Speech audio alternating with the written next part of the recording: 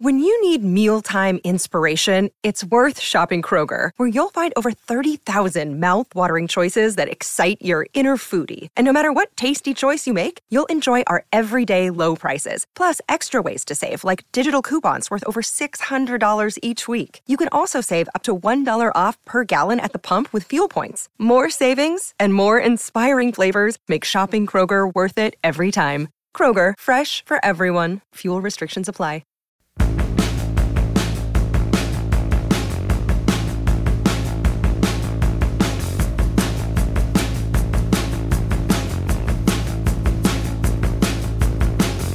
Hello, I am Matt Williamson. This episode is brought to you by Live Casino. You know what time it is? It's time for football and time to jump into the action at FanDuel Sportsbook and lounge at Live Casino. Bet on your favorite teams at our self-service kiosks and sit back and watch the players duke it out on the field on our massive 40-foot video wall.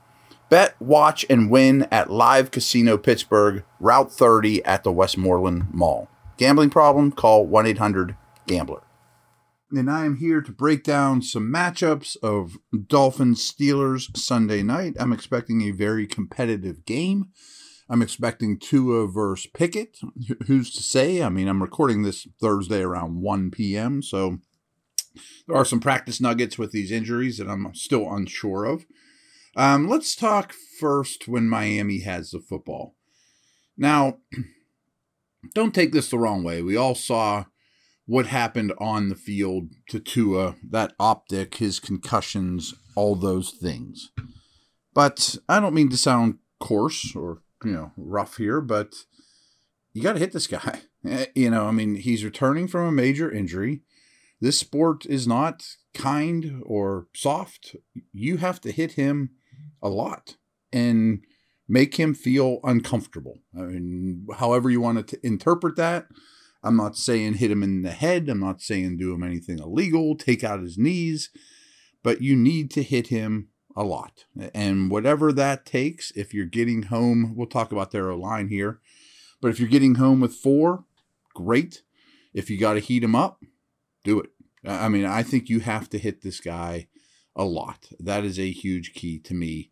And please don't take that the wrong way. I'm not trying to end this guy's career. I'm not trying to send him off on a stretcher or have a similar instance to what happened and everyone else saw. I just think that that's the nature of the sport. Making quarterbacks uncomfortable, and it's probably the best word, is important to winning football games. And you're here to win a football game. So there you have it. I also think, sort of like we talked about with Tampa, that every time Miami runs the ball, give or take, it's a good thing. That I really don't want Waddle and Tyreek to abuse you. I think that maybe in nickel situations you play dime, in base situations you play nickel, have some lighter personnel out there so the Tua comes to the line and says, we can bully them. We got the bigger personnel here. I'm going to hand the football off. Raheem Mostert could certainly break long ones, but I don't think their run blocking is particularly good. I don't think their backs are particularly good. And I think Tyreek and Waddle are particularly great. So if that means backing off the line of scrimmage to get Tua to check to runs, I think that's a good thing, all in all. And again, it shortens the game. Big plays are my enemy. I mean, so that ties in with my next key here is just no big plays. So if Tyreek and Waddle, nickel and dime you to death, out route, slant tackle, I think I can live with that. And that might still result in a lot of Miami points. But what you can't have, and I assume Minkah will be back and will have a lot to do with this, is the huge gainer, and by the way, I think Minkah has maybe a little bone to pick with these guys as well, as is Robert Flores. We will get to that as well. But I think no big plays in terms of backing off the line of scrimmage, making them screen you to death. I mean, they'll throw receiver screens to Tyreek like crazy. Last year they went insane with that kind of stuff with wide receiver screens, usually to Waddle. Obviously, Tyreek wasn't on the team. The thing that worries me a little bit, though, is Tua's strengths are the quick game. Timing and rhythm passer. Ball comes out at the right time. His back foot hits. Boom. Put it where it needs to be. Move on. Do it again. So you might be playing to his strengths with a lot of off coverage and whatnot. And that's why Miami built their team this way. You know what I mean? Let's take a step back. I don't think I've talked about this enough. So Miami's whole offseason was about how do we make Tua successful or give him enough rope that he shows he's not.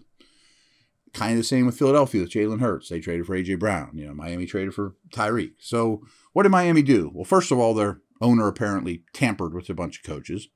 Then they settle on McDaniel, who is a offensive mastermind that runs a very quarterback-friendly system coming over from San Francisco, where was very friendly to Jimmy. And then you go get an unbelievably dangerous receiver in Tyreek and have rare speed matched with Waddle, who you inherited, which will back everyone off the line of scrimmage and allow Tua to do what he does well, which is quick game, And by the way, you also signed a left tackle to big money in Armstead. We'll get to them next. So in a way, you're doing what they designed the offense to do by taking away the big plays and begging them to run and all those things I just talked about. But it's still probably the best answer. I mean, Gabe Davis catching 98-yarders isn't going to cut it, and these guys are more than capable of doing exactly that. I think Tua is a good enough deep passer. He's not a big-armed guy, but he's a good enough deep passer. So I don't think you want those cracks. I would much rather, again, brings back the original point, I want them handing the football off more than anything. Which brings us to the state of the Miami O-line. We really need to pay attention to Armstead. He started last game. He's one of the best left tackles in the league. Durability's been a problem with him throughout his career, and as he ages, it seems like it's more of a problem. They may regret putting as much money into Armstead as they did for that reason, but not for his play. But he injured his toe early last week, out for the game. Don't know if he's playing in this one.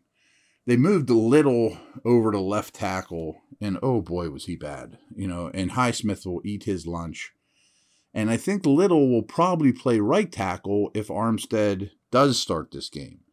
So no matter what, I think Little's going to be a problem for Miami.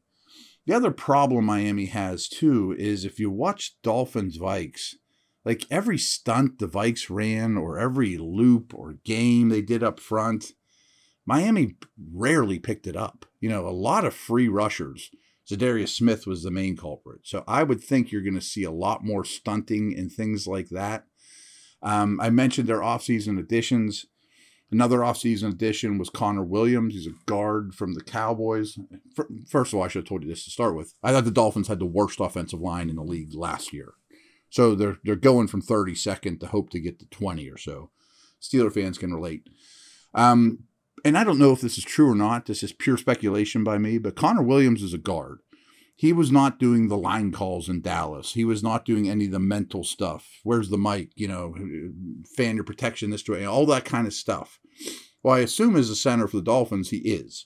Maybe he's not good at it because he's a guard doing center jobs. So I think as much as you can throw at them, schematically, stunts, slants, all that stuff I talked about, is a way you have to attack. And also, I think you have to say, is Armstead in or not? Is he 100%? Does he move well with that toe? Where is that? So that's kind of the Dolphin offense versus Steeler defense, the way I see it. I'll be back in a minute. We'll flip this thing around.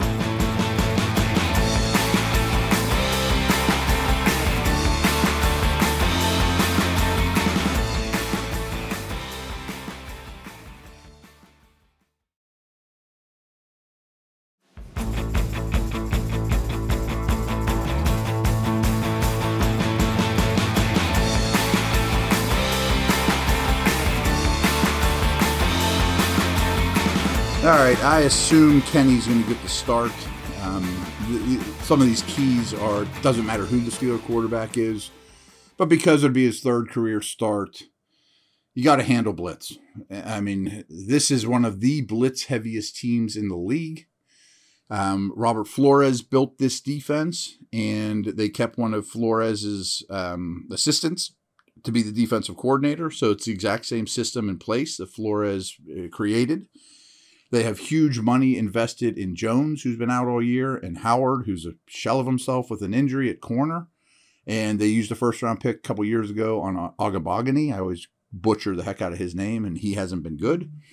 But why I say that is because they are built on defense to play a lot of man coverage, leave corners on islands, or single high safety, and blitz. They don't have an elite pass rusher. As I told you guys yesterday, their sacks are spread out because they're blitz heavy. Safeties get sacks, linebackers get sacks. And a heavy blitz package against a rookie quarterback is concerning. I'm very fond of Pickett from a mental standpoint. I hate the term NFL ready because nobody's NFL ready, but he's a quick processor. That's just a big coaching point, watching point to me, scouting point is how does Pickett handle blitz? And Mitch as well, but it's more concerning with Pickett because he hasn't done it.